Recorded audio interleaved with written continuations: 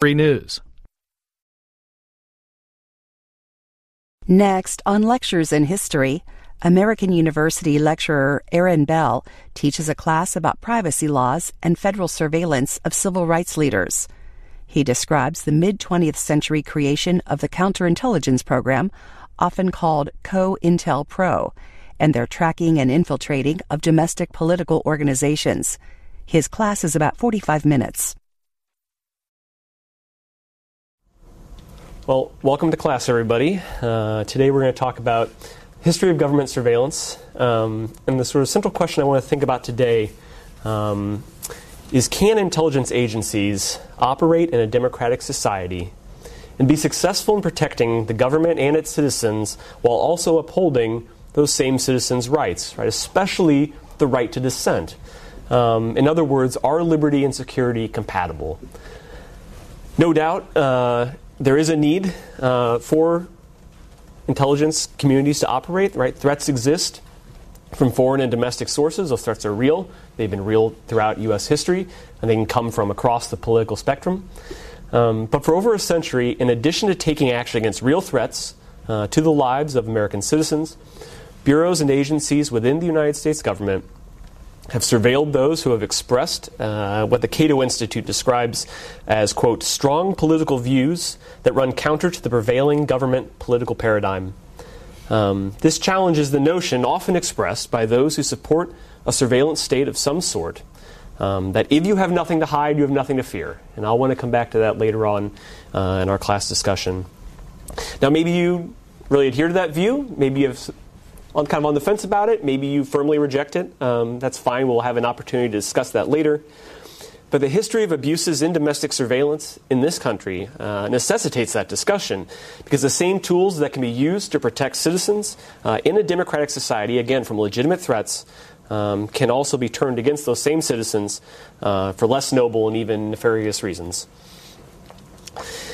If you really want to look at the sort of history of surveillance in the United States, you'd go back probably about a century to 1908.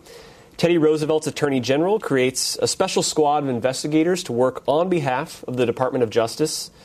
Becomes known as the Bureau of Investigation, and then by the 1930s, the Federal Bureau of Investigation, the FBI.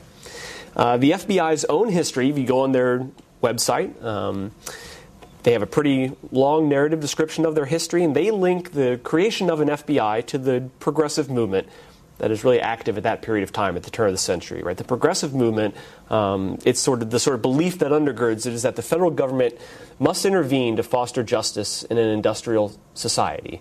Right? It's a response to the sort of labor unrest that we've talked about in previous classes and everything that went along, right, that inspired that, the terrible kind of working conditions and so forth.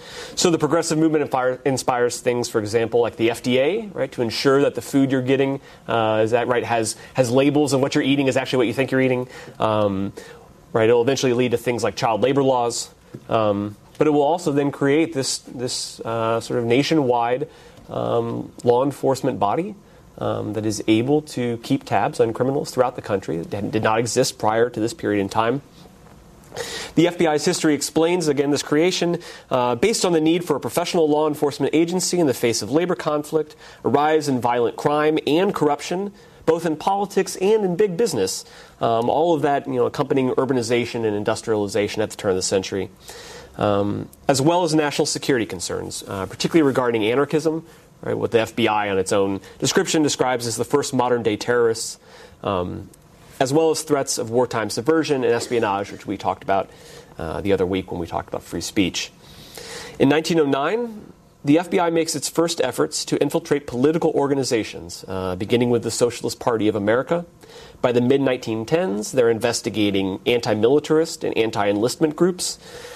And over the years, the FBI will spy on a variety of organizations, including the American Civil Liberties Union, the Evangelical American Council of Churches, the American Jewish Congress, the Nationwide Labor Federation, the AFL-CIO, the National Association for the Advancement of Colored People, the Ethical Society of Philadelphia, the New Orleans Women's Center, the American Friends Service Committee, which is a Quaker social justice organization, the Women's Peace Movement, led by Jane Addams, pro-labor, anti-war folk singers like Pete Seeger, et cetera, et cetera. And sometimes these people and organizations are investigated for decades.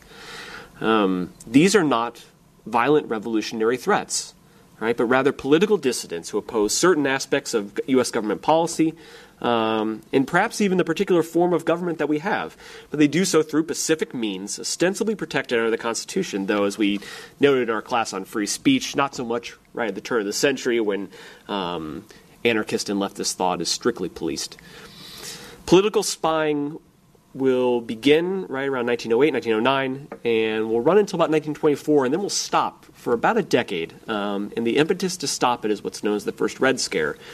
Immediately after the First World War comes to an end, right, November of 1918. That following year, November 1919, sees a number of actions that will raise a lot of concerns about government surveillance. The Seattle General Strike in the early part of 1919, right, shuts down that city. Tens of thousands of workers go on strike across industries.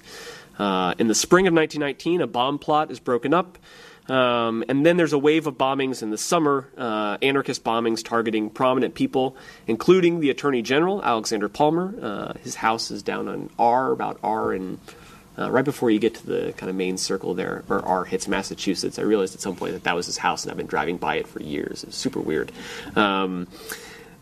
The Bureau of Investigation creates this thing called the Radical Division to sort of deal with this resurgence of anarchism, headed by a young agent named J. Edgar Hoover. It compiles files on roughly 200,000 individuals. The Bureau then uses those files are then used to round up several thousand suspected radicals in a series of raids in 1919 and 1920 that occur in at least 40 cities across the United States. Some of the people rounded up are well-known prominent radicals. The anarchist Emma Goldman, who is a Russian immigrant to the United States. Other people are arrested simply because they appeared foreign, were members of a labor union, and so forth.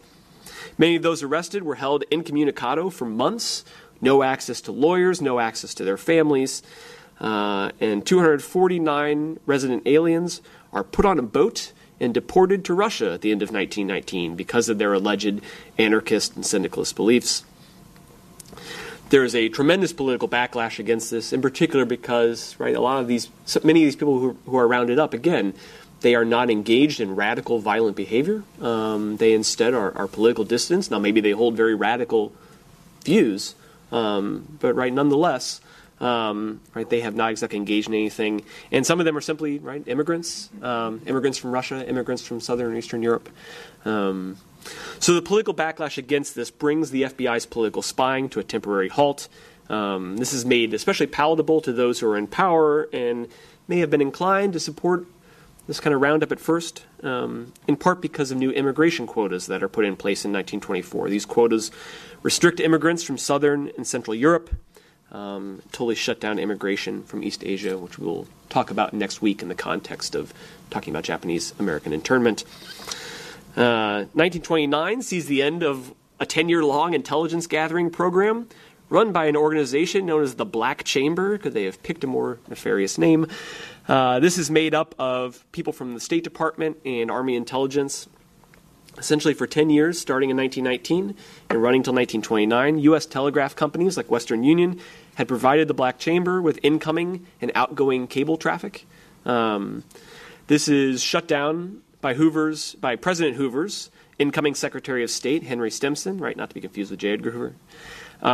Stimson specifically opposes spying on the U.S.'s diplomatic allies, not necessarily spying in general, but spying on the U.S.'s diplomatic allies, saying very famously, gentlemen don't read each other's mail. There's also a Supreme Court case at the end of the 1920s that deals with wiretapping and weighing whether or not tapping into someone's phone conversation, you have to imagine this is right early on in this period where there are phones, does that violate the Fourth Amendment? Here's what the Fourth Amendment says. The right of the people to be secure in their persons, houses, papers, and effects against unreasonable searches and seizures shall not be violated, and no warrants shall issue, but upon probable cause, supported by oath or affirmation, and particularly describing the place to be searched and the persons or things to be seized. William Howard Taft, right, formerly President of the United States, then joins the Supreme Court. He speaks for the court's decision to basically rule against the notion that wiretapping violates the Fourth Amendment. The court essentially approves this, and that approval will last for roughly 40 years. Here's what he says. Again, this is in favor of ruling in favor of wiretaps, claiming they don't violate the Fourth Amendment. Congress may, of course, protect the secrecy of telephone messages by making them, when intercepted, inadmissible in evidence in federal criminal trials by direct legislation. Right? If Congress wants to rule on this, they can. And thus depart from the common law of evidence. But the courts may not adopt such a policy by attributing an enlarged and unusual meaning to the Fourth Amendment. The reasonable view is that one who installs in his house a telephone instrument with connecting wires intends to project his voice to those quite outside, and that the wires beyond his house and messages while passing over them are not within the protection of the Fourth Amendment. Those who intercepted the projected voices were not in the house of either party to the conversation. Neither the cases we have cited nor any of the many federal decisions brought to our attention hold the Fourth Amendment to have been violated as against a defendant unless there has been an official search and seizure of his person, or such a seizure of his papers or his tangible material effects, or an actual physical invasion of his house for the purpose of making a seizure. A standard which would forbid the reception of evidence if obtained by other than nice ethical conduct by government officials would make society suffer and give criminals greater immunity than has been known heretofore. So again, right, what he is saying here is that if you are using a telephone machine, it is connected to wires that go outside of the house and speak to someone outside of your home, and thus someone tapping into the wire is not actually going into your house and searching your belongings. Right, that is outside of your home, and thus does not fall under the auspices of the Fourth Amendment. This is how the court rules, right, in 1928. But I want to hit again on this last thing that he says. Let me say it again. A standard which would forbid the reception of evidence if obtained by other than nice ethical conduct by government officials would make society suffer and give criminals greater immunity than has been known heretofore. Louis Brandeis, who in the 20s, right, set the kind of standard for free speech in his dissent that ultimately then became the court's ruling many decades down the road, he dissented in this case as well. And here's what he said, in particular regarding Taft's last comments, which are essentially, right, in some ways saying that the ends justifies the means. Here's what Brandeis says. Decency, security, and liberty alike demand that government officials shall be subjected to the same rules of conduct that are commands to the citizen. In a government of laws, existence of the government will be imperiled if it fails to observe the law scrupulously.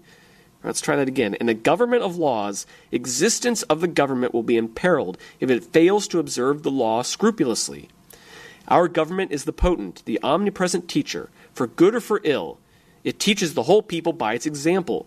Crime is contagious. If the government becomes a lawbreaker, it breeds contempt for law. It invites every man to become a law unto himself. It invites anarchy. To declare that in the administration of the criminal law, the end justifies the means, to declare that the government may commit crimes in order to secure the conviction of a private criminal, would bring terrible retribution. Against this pernicious doctrine, this court should resolutely set its face. Political spying ends from roughly the early 20s until 1936, when Franklin Roosevelt requests that it be resumed.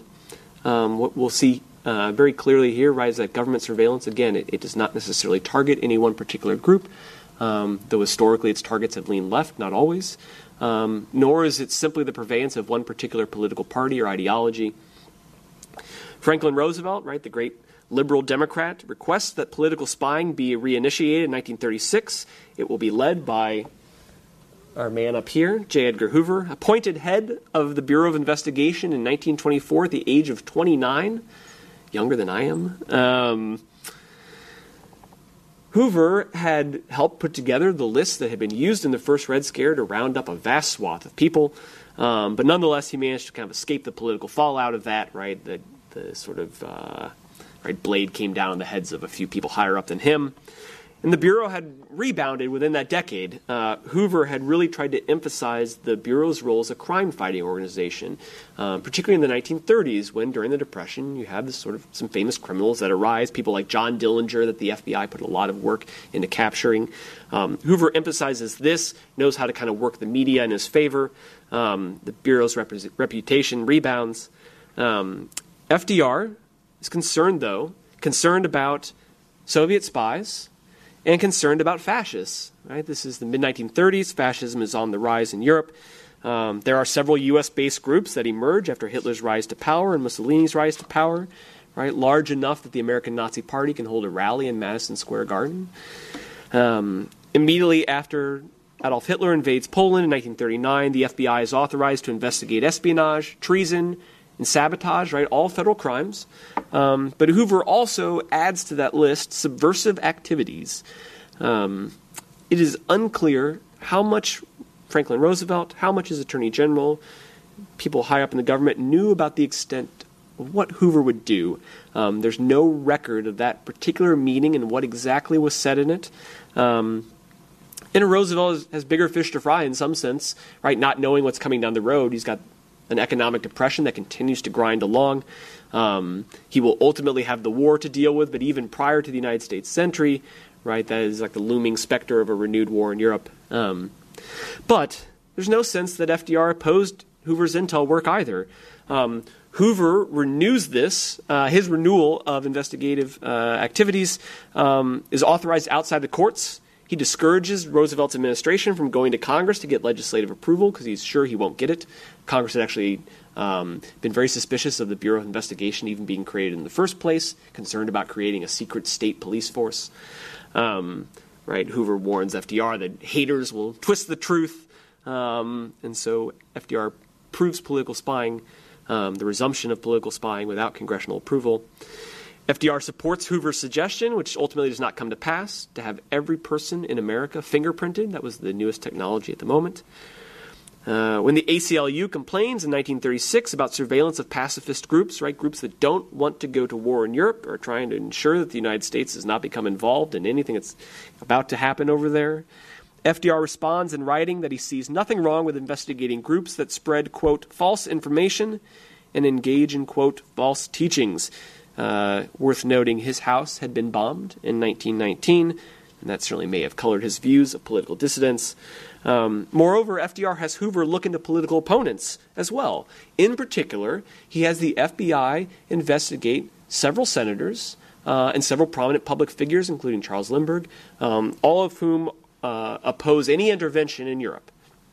Hoover learns from this experience that he can curry favor and gain leverage by digging into any president's enemies, right, or perceived enemies. For example, he never blackmails the Kennedy brothers, but he does give Robert Kennedy, right, Attorney General under his brother's presidency, monthly updates on all the people that he knows, the accusations against him and family members. And on the one hand, right, perhaps this is some helpful personal knowledge that Robert Kennedy, right, can use however he sees fit. But it also ensures that the Kennedys know that Hoover knows everything that everybody is doing. So the Kennedys have the inclination to suddenly shut down what he might be doing. They will know in the back of their mind that Hoover has tabs on anything that they've been doing. The restoration of spying also takes place right in the context of an emerging national security state, one we're familiar with today. Right when the Second World War ends, the Cold War begins shortly thereafter. The House Un-American Activities Committee, right, which investigates suspected subversives, and the federal government's massive loyalty program designed to snuff out anybody that might have dissenting political views. All of those rely on FBI reports. In 1956, the FBI goes on the offensive with the creation of COINTELPRO CPUSA, right, a counterintelligence program specifically designed to target the Communist Party of the United States of America. It is specifically counterintelligence rather than prosecutorial, right? They're not trying to dig up evidence to go before a court, but instead it's a counterintelligence operation to destroy a political enemy of the government. For a couple of reasons. One, legal proceedings against Communist Party leaders had been very successful in sending a number of them to prison. The laws are very favorable toward doing that in this period of time. But it had also exposed FBI informants. They had to go before a judge, reveal that information, and so well-placed informants were then revealed as part of the court hearings. Hoover's not real keen on that. And in 1956-57, the court begins to roll back the legal measures that were available to attack political dissidents, laws that had been put in place in the late 30s and early 40s that had given kind of free rein to round up anybody who's a member of a group that might espouse, the overthrow of the United States government, which in court rulings was interpreted pretty loosely. It was used to put the sort of top leaders of the Communist Party of the United States in jail. Top leaders who, by the way, are operating for a foreign party. CPUSA, its top leaders are controlled from Moscow. Its party line is controlled from Moscow, to be sure. But this sort of rollback in legal power, the sort of threat of exposing more informants, leads to the creation of this counterintelligence program. Hoover's memo creating COINTELPRO calls for actions to negate the Communist Party's, quote, influence over the masses, ability to create controversy leading to confusion and disunity, penetration of specific channels in American life where public opinion is molded, and espionage and sabotage potential. All right, of those, the last two are illegal, espionage and sabotage. But influence over the masses, ability to create controversy, penetration of specific channels of American life where public opinion is molded, you may find the ideas of the Communist Party to be reprehensible. Nonetheless, those are not specifically illegal things. The objective here is to destroy the Communist Party for its political activities. COINTELPRO is successful in doing that. It effectively destroys what remains of the Communist Party. From 1956 to 71, there are 1,388 different COINTELPRO actions conducted against the Communist Party. Its membership, roughly around 80,000 at the end of the Second World War, drops to maybe 1,000 active members in the 60s. Now, a large part of that is due to the legal measures that are used against the party. They also take a huge hit when, in 1956, Khrushchev comes to power in the Soviet Union and reveals that, in fact, all of the rumors about Stalin's behavior are totally true. He was a tyrannical monster who murdered millions, who conducted show trials of his political enemies and people he thought might be his political enemies. That has a huge effect and turning people away from the Communist Party. Nonetheless, Hoover's obsession with the party keeps this going long past the point where CPUSA is relevant. There's actually substantial dissent in the ranks of the FBI in the late 60s because Hoover will not let this go, even though the party is well past the point where it poses any sort of remotely conceivable threat to the United States. Tactics for attacking CPUSA include leaking smear attacks to the media, planting evidence to suggest that party leaders are informants, plant evidence and hope that someone else comes along and sees it and believes that their co-leader is actually an FBI informant. Creating a fake communist organization to attack the party from the Marxist left in order to further internal disputes. Communists are at each other's throats. Are you a Marxist or are you a Trotskyite? They create these fake organizations to just foster that kind of dissent. My personal favorite of these, Operation Hoodwink. Send false documents to provoke a fight between the Communist Party and the Sicilian Mafia.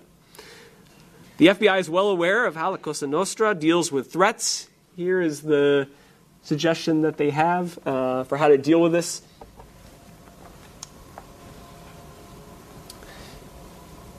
Let's see. This is an agent requesting Bureau permission to prepare the following letter, anonymous letter, Xerox copies of which would be mailed to the same Teamster Union locals to the Philadelphia, Pennsylvania area, which were first sent the first anonymous letter. Here's the letter. Dear Union Boss, I'm the loyal Union man who wrote you around the end of January, and I've got more news for you.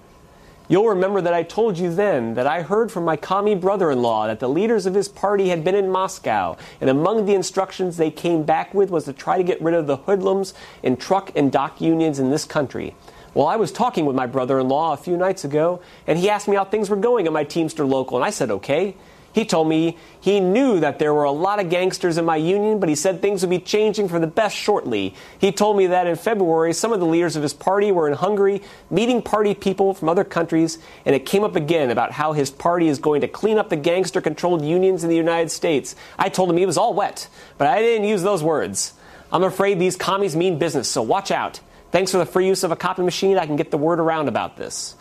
Right. In other words, here's an anonymous fake letter that the FBI is going to send, suggesting that, right, the Communist International will be targeting the Sicilian Mafia, which, right, is involved in things like the Teamsters Union. This is a lie. Here's what the FBI says right internally. With respect to the above letter, it is a fact that 3 leaders of the Communist Party USA were in Budapest, Hungary in February and March 1968 to attend an international consultative meeting of communist and workers' parties, and accounts of their scheduled attendance appeared in newspaper articles. 2 of these 3 leaders have since returned to the United States. However, the information in the letter that in Hungary it came up again about how his party is going to clean up the gangsters has no basis in fact. A few typing errors would also be inserted into this letter. Should the Bureau approve this letter for anonymous mailing, it will be typed on commercial stationery, updated, and Xerox copies of this letter will be made on blah, blah, blah, blah, blah, right, and sent out. This is all a plot, right? Create dissent. The FBI knows what the Sicilian Mafia does if they believe someone's coming after them, right? The effort here is to provoke the Mafia to retaliate violently against members of the CPUSA. Right, there's no evidence that this actually works, by the way, but it's not for lack of trying. COINTELPRO, CPUSA, is also used to attack non-Communist Party political opponents. For example, a Unitarian minister and members of his congregation who circulated a petition against the House Un-American Activities Committee. A city council campaign of a lawyer who defended people prosecuted under the Smith Act, right? Leaders of the Communist Party. When that lawyer runs for city council, the FBI attempts to smear him to sink his political campaign. This is not surveillance of violent threats. This is something different.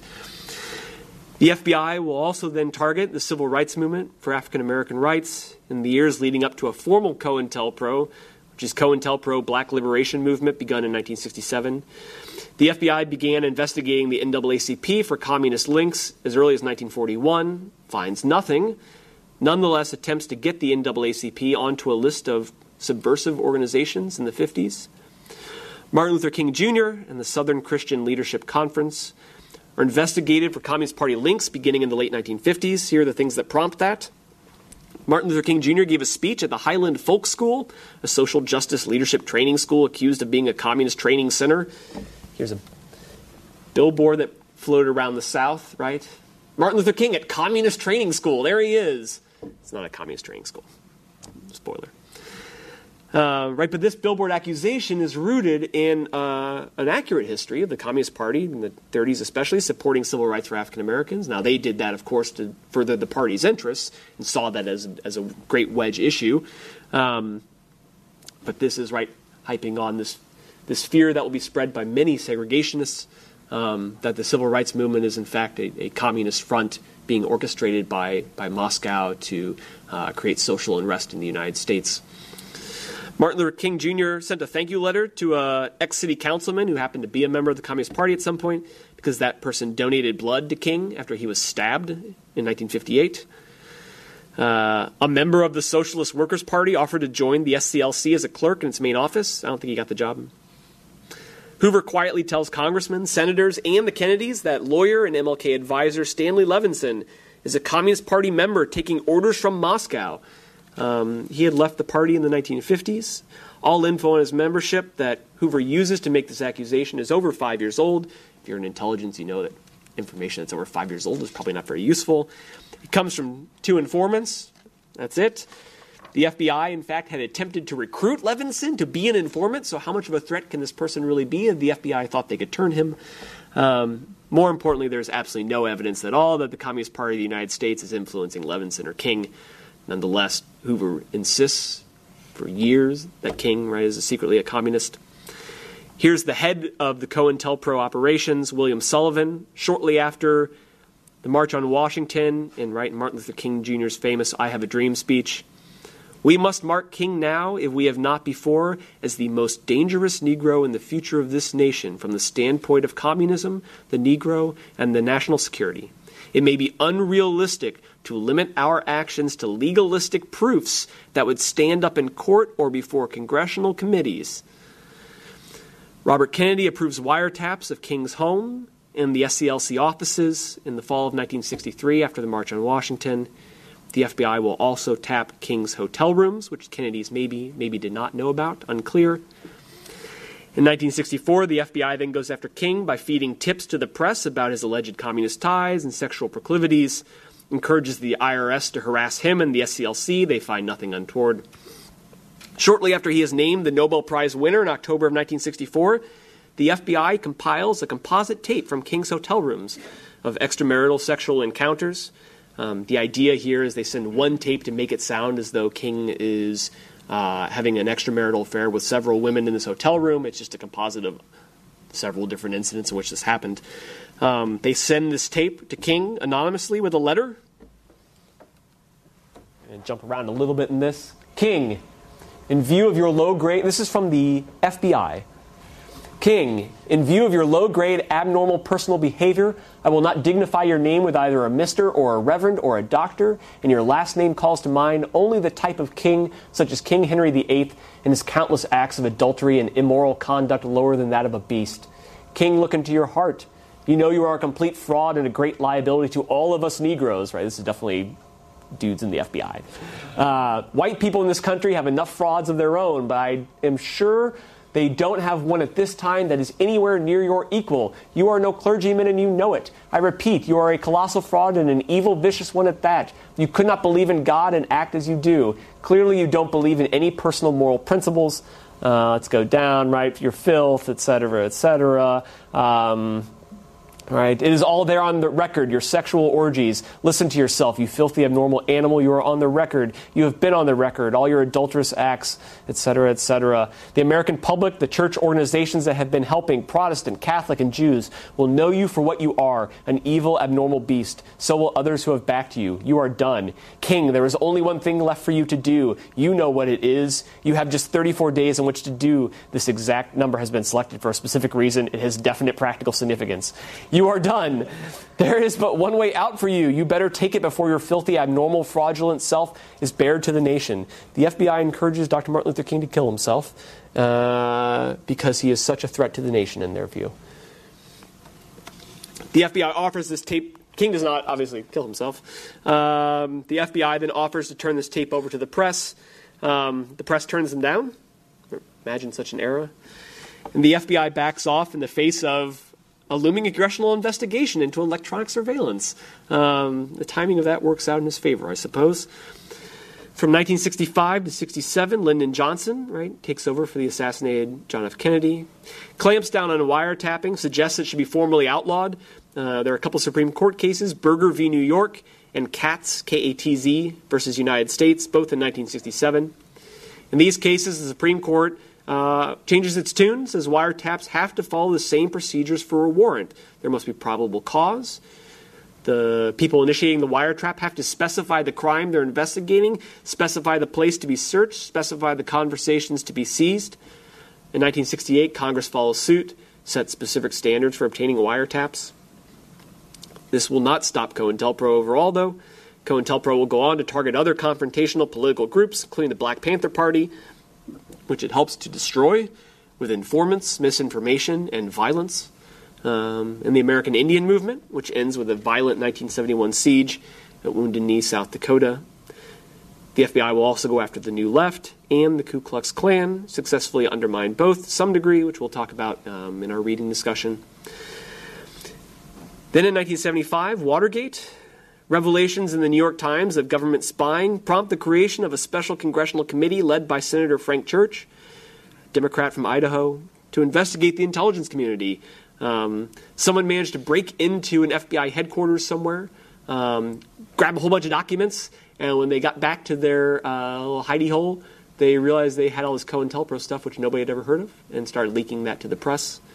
This also comes out in an era, right, where the Pentagon Papers have been released, proving that the government has known all along that the Vietnam War was largely hopeless. and has been lying to the public about that for years. There had basically been no major effort at intelligence reform prior to this, despite rumors that the FBI had databanks of U.S. citizens, had used information on members of Congress as blackmail for budgets and policies, and the occasional public screw-up, like the Bay of Pigs invasion, right, supported by the CIA. There are oversight committees in each chamber's Armed Services and Appropriations Committee, but they have clearly done nothing. Here's what the Church Committee discovers. It is a laundry list of awful things. Turns out the FBI had files on over 1 million Americans and investigated 500,000 of them from 1960 to 74, people who were suspected of subversion. That produced 0 court convictions. The National Security Agency had investigated every cable sent or received by Americans overseas from 1947 to 75. The IRS allowed tax information to be used by intelligence agencies for political purposes. Lyndon Johnson had ordered the CIA to spy on anti-war protesters, believing that the Soviets or Chinese had to be behind it because he could not wrap his mind around the idea that American students were on their own so deeply opposed to his policies, particularly right when he'd thrown so much weight behind civil rights and the Great Society programs. It has to be the Soviets, it has to be the Chinese directing these students. This is a direct violation of the CIA's charter, which prohibits it from conducting domestic intelligence operations. The name of the operation, Operation Chaos. I mean, it's like they're not even trying to hide how nefarious this stuff is. Operation Chaos indexes 300,000 names with in-depth files and over 7,000 people.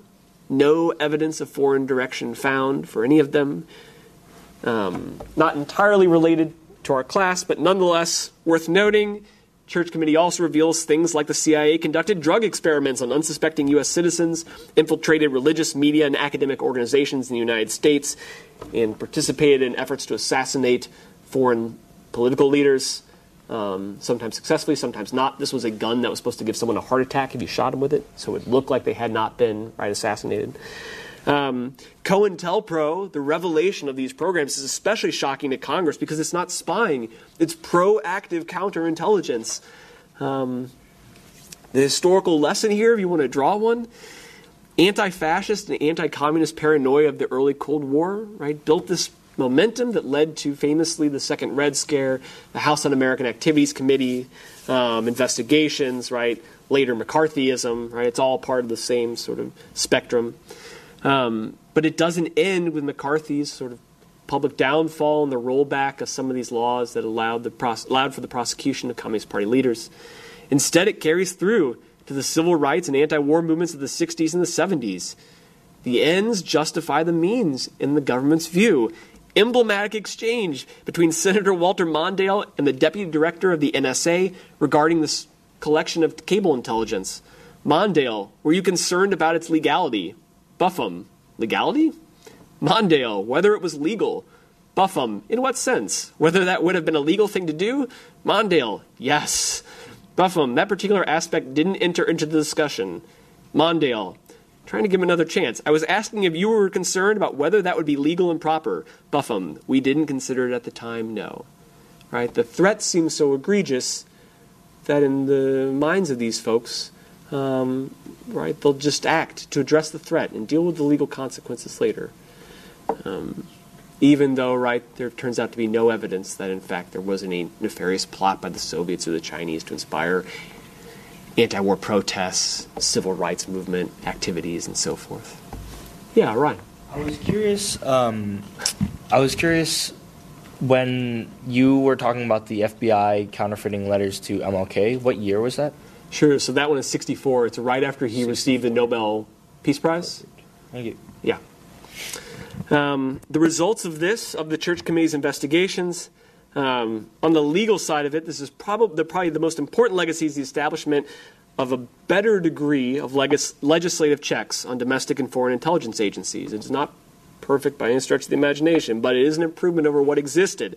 The Senate Select Committee on Intelligence is made permanent in 1976. House creates its own in 1977. This is opposed by the White House, by the intelligence community, by some government conservatives at the time, especially the hardcore anti-communist ones. They basically argued that this will cap the United States' ability to protect itself against all the threats that all those COINTELPRO operations never found. Church Committee counters that where intelligence agencies had violated the law, there were legal routes through which U.S. security objectives would have been met. In other words, the Church Committee argues that security and liberty are compatible. In 1978, Congress passes the Foreign Intelligence Surveillance Act, which creates a special court to secretly review wiretap requests against suspected foreign spies operating in the United States. Right, this is meant to draw a line between foreign and domestic spying. Right, monitor threats while nonetheless protecting the civil liberties of American citizens. There's also a 10-year term limit placed on the FBI director. Right, Hoover is director from 1924 until he dies in 71. No more 48-year czars. Nonetheless, here we are because this doesn't entirely stop. In the 80s, the FBI investigates the committee in solidarity with the people of El Salvador, subverts it. Those are folks opposed to Reagan's policies in Central America. The FBI spies on Occupy Wall Street. The FBI spies on Code Pink. They spy on Burning Man. The terrorist attacks of September 2001, unsurprisingly, are a huge impetus to reboot this kind of program, right? Fear drives this, right? Fear drives this feeling that you must act regardless of the legal propriety of it, deal with the consequences later. The NSA, after September 11th, begins collecting the metadata of every phone call made in the United States, right, from major carriers, which is just like, who did you call? How long did you call them? What time? What date? Phone conversations, the actual transcripts, so long as someone is outside of the United States or involved in international terrorism, as far as the FISA court is concerned. Internet communications, now ostensibly, they're only supposed to be allowed to do this so long as one person is outside the United States, but inevitably, of course, domestic communications are collected too because you can't sort out, there's no automatic way to sort out foreign and domestic internet traffic. That's the world that we live in. It's all interconnected. And what do you do when Apple servers are in Ireland, for example, right? The NSA stuff is first reported in 2005, 2006, confirmed years later with the revelation of the Snowden documents. There was a review of this broad data collection under George W. Bush when revelations come out about the NSA's illegal wiretapping. Department of Justice determined it's illegal, and Bush decided to re-up it anyway, and only the threatened resignation of then FBI Director Robert Mueller and Acting Attorney General James Comey keeps him from doing so, but the FISA court then just goes ahead and approves it. Now it's legal. If you want to look at the sort of cultural legacy of this, the Church Committee comes at a time when people's suspicion of the government is through the roof. Americans will never trust the government again. Right, this comes at the same time as the Pentagon Papers, at the same time as Watergate, and now it turns out the CIA has been spying on American citizens and attempting to murder foreigners, and the FBI has been infiltrating and destroying political dissident groups, including peace activists. Within the African American community specifically, you can certainly point to some things, right? The suspicion that the FBI set up King to be assassinated in Memphis. Not that the FBI did it, but that they knew an assassination attempt was coming and chose to do nothing.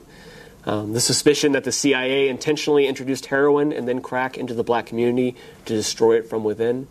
Whatever the evidence suggests, the reason there's so much suspicion in part is because the FBI did, in fact, infiltrate civil rights organizations and attempt to destroy them through nefarious, sometimes violent means. So, of course, that suspicion is there. And yet, how uncomfortable and suspicious are we when we carry tracking devices everywhere we go that always knows where you are? Soon this will be scanning your face. We want police to wear body cameras. Those cameras can be used to film our private residences. Taser, right? The company Taser. Taser is like Kleenex, right? It's actually a company. Taser is developing software so that police body cameras will soon have facial recognition software. So you'll scan your face here, and then police, as you walk down the street, see you, will know who you are. We use these. This tracks everywhere you've gone, every purchase you've made. You use a Metro card that tracks everywhere you've gone in the city. Fitness software that tracks how many steps you took, knows where all those steps were. Now, on the one hand, some of this is necessary. You want the police to be able to effectively police. Of course. It would be insane. This is loaded very much. This lecture is loaded very much in a direction that is like no surveillance. But of course, there is necessity for it. Violent actors do exist in the world. Crimes very much take place. Some of this is innocuous. It's good to track your health. I enjoy personally receiving coupons from my grocery store that's based on the purchases that I've made. It's a little weird to know that they know what bagels I like or what creamer I use. Nonetheless, it's awesome because that's then cheaper. But someone is tracking all that stuff. And that's sort of the flip side of this is, on the other hand, yes, some of this is innocuous. Yes, some of this is necessary and is actually advantageous to law enforcement. That keeps us safe. On the other hand, though, this requires faith in the person who's at the switch. And that person who's at the switch now may not be the person who's at the switch the next administration around or 10 years down the road. I distinctly remember listening to Bill Moyer's interview in 2007, 2008, when the NSA stuff was really in the media and being kicked around. And this conservative legal scholar who was deeply opposed to what the NSA had been doing made this point, and it was, if you support what the George Bush administration is doing as a necessary action to keep us safe from the threat of terrorism, and again, I don't know how old you guys were, not very old, but I distinctly remember how frightening that period was, when you just didn't quite know what was going on. I was a sophomore in college on September 11th, so I mean, I definitely remember that period. His argument was that, imagine, which then seemed the likely outcome, Hillary Clinton at the hands of that switch. Right? The Clintons were the great bugaboo of the right since the 90s when Bill Clinton was president. Hillary Clinton looked like she would be the presumptive nominee for the Democratic Party. And that was his argument, is you may support this now under George W. Bush, but then imagine Hillary Clinton having it. And you can expand this kind of thinking to other subjects as well. You might support, for example, the Obama administration's use of drones to target terrorists around the world, or suspected terrorists around the world. Right? You might think Obama has good judgment. This prevents U.S. troops from having to go and risking their lives. It's quick and easy. Okay, if you supported the Obama administration and its use of that, I imagine you may not have voted for the current president, but he has the use of the same tool. And if you do support the current president, the next president that comes down the line, perhaps, right, a more left-leaning Democratic candidate, who the heck knows what will happen, that person will have their hand on the switch. This is the thing to think about, right? It's easy in the moment to get sucked into the kind of the fear and the concerns that we have. They are not always unfounded. They are not always unreasonable. But keep in mind the long-term effects. Once the genie's out of the box, it's tough to get it back in. No president is going to willingly surrender a tremendous amount of power. Government agencies don't do that either. They just don't. That's not their nature. So do you subscribe to the notion that if you have nothing to hide, you have nothing to fear? We will talk about those issues in our class discussion next time. So thanks, everybody.